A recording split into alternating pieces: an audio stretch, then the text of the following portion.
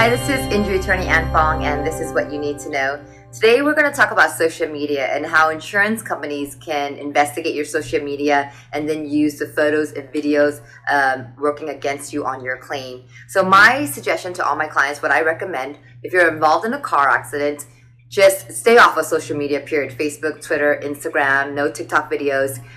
Anything you do that may seem innocent, going to the park with your kids, dancing and playing around, really can be turned against you.